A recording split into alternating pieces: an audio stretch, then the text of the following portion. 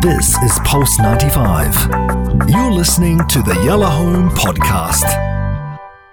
Music's greatest songs worth covering. Original classic hitmakers.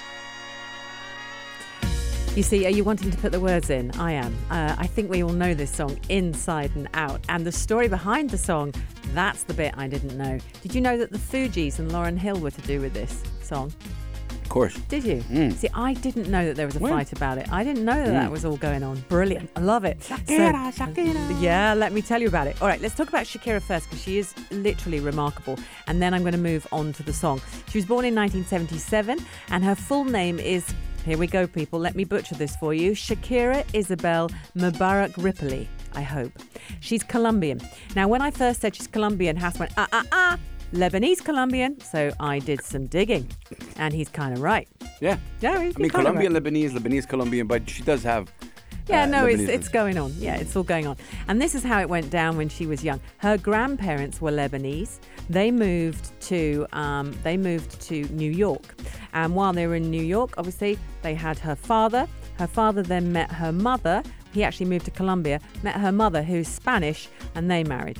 So that's how it all happened. Shakira is from Colombia. She was brought up in Colombia, but she had Lebanese grandparents, and somewhere in the middle there's a bit of New York as well. So she's one of those. She is called the Queen of Latin music and noted for her versatility. And that is literally, it's astounding when you go through what she's managed to achieve over the last... Well, how old is she? The last sort of 30, 40 years. She literally is amazing. She made most of her music under Sony Music Colombia, but she started there at the age of 13, and she had a couple of big flops early doors. And so then it was shall we keep her on, shall we not keep her on? But since then, obviously, made huge jumps, leaps, bounds, and as she can sing in several languages, it just makes it all the more better. But she's received so many awards. She's had 3 Grammy Awards, 12 Latin Grammy Awards, 4 MTV Video Music Awards, 7 Billboard Music Awards, 39 Billboard Latin Music Awards, yes, 39, 6 Guinness World Records, and she has a star on the Hollywood Walk of Fame. In 2009, the Billboard listed her as the top female Latin artist of the decade. She sold over 75 million records worldwide and remains one of the world's best-selling music artists. Full stop. Full stop there. Forbes reported that as of 2018, Shakira has become the female Latin artist who has sold the most albums in history. And that was 2018. She's also ranked as the most streamed, these figures blow me away, the most streamed Latin artist on Spotify. She became one of the only 3 female artists to have 2 YouTube videos exceeding 2 billion views.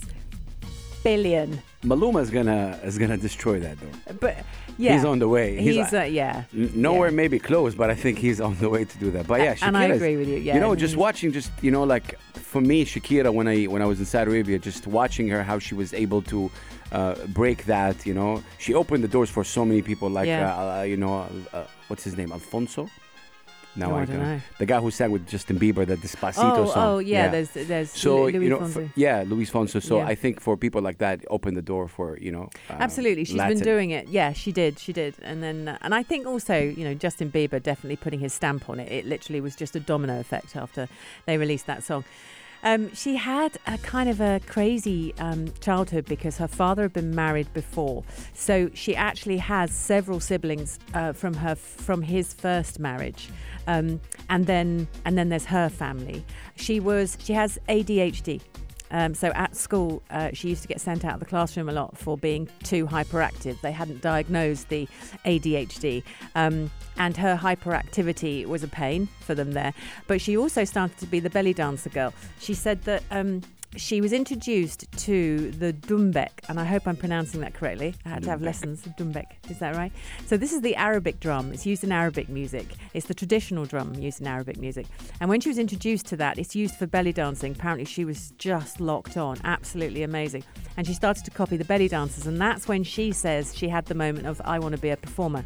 And at school, she used to learn different dances and then go in, and on Fridays would do the dance for her class. So she became sort of the belly dancing girl. But it also sounds like she was kind of pushed out a bit, ostracized a bit. She was hyper and she liked to belly dance. And, you know, she's discovering her passion for live performance, but it doesn't sound like she loved school, if you know what I mean. But her father is to blame for that. And they obviously...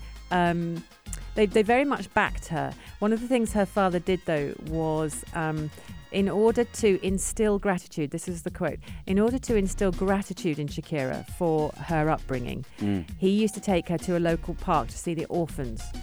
And this stayed with her forever. And she's quoted as saying she used to sit there and think, one day I am going to help these kids. I am going to be there for them. And that's what she did. She has a charity called Barefoot. And as much as she can, she just keeps going with that charity and does huge amounts of work and always has. And that comes from her dad. So her relationship with her parents is very close and they are obviously key to her. We can jump through all the years. Through the 90s, she was absolutely huge. She had a Latin breakthrough sort of 1995. She's got albums in several languages, being able to sing in English and in various, you know, she literally can transcend everything. She can literally do it and has sold millions and millions of albums. And then you get to the various songs that she did. But scrolling through her life, I love the bit where they talk about her on stage at the Super Bowl with Jennifer Lopez. And I believe, was this last year? I feel like it was. Years ago. Just a year before maybe, because there was no masks. And out they came. And it's one of the most watched ever half times of the Super Bowl, and it was two Latin artists, Jennifer Lopez and Shakira together. And what do you call it? The Arabic call. Show. The Arabic call that she leant into the camera, and she did the. She did the Zagruta. The Zaruta. Okay. Yeah, which is like. Yeah. And do you know what was magical about that? I only knew what that was because I work here at Pulse 95, and so Yanis has done it, and other people around here have done it on various occasions. Yeah. And obviously that was a big deal for a lot of people when she leaned into the camera and she did that. But that was a really big deal, actually, when you research things like this and you sort of find information out about artists. What was interesting is the tone of the dialogue about it, in terms of, you got to understand, this is the Super Bowl, and they put two Latin artists on for halftime, and it was the most streamed and the most watched, and it broke all sorts of figures. People just loved it, and so that's amazing. So Shakira sits there now with this amazing career. I'm going to play Hips Don't Lie. Let's do the story on Hips Don't Lie. So basically, originally it was written to be a Lauryn Hill and the Fugees song. The Fugees had a reunion. And so it's going to be Wyclef Jean, Lauryn Hill and Pras. And it was called Lips Don't Lie at that point. No. Lips Don't Lie. I thought it said Hype Don't Lie, but no, Lips Don't Lie. And that's how it was originally sort of written and recorded by Wyclef Jean. But it wasn't released because Lauryn Hill didn't like it. She wasn't happy with all that. And she never felt that it was right, and it didn't sit well. So she said no, at which point she then left the group and just went, I'm out of here. And the reunion never really happened. So then Wyclef Jean takes it to Shakira. They start remodeling it. They rework it. They change it into Hips Don't Lie. And amazingly, it becomes one of the biggest selling records of all the time. So Shakira co-wrote the song with Wyclef Jean when it sort of arrived on her lap, if you know what I mean. But it was originally a Fugees project, and I love all that. It won an MTV Music Award. It won an MTV Latin American Video Music Award. It won the People's Choice Award.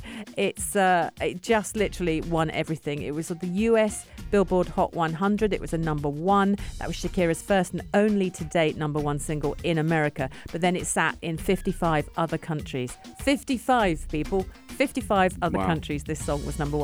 So let's enjoy it. It's Shakira. She is a legend of weight that I didn't realise. Hips Don't Lie, right here on the Music Greats on Yalaho. No fighting. Shakira. I never really knew that she could dance like this. She make a man wanna speak Spanish. Como se llama? Bonita. Picasa. Shakira. Oh, baby, when you talk like that, you make a woman go mad. So be wise. This is Pulse 95. Tune in live every weekday from 5 p.m.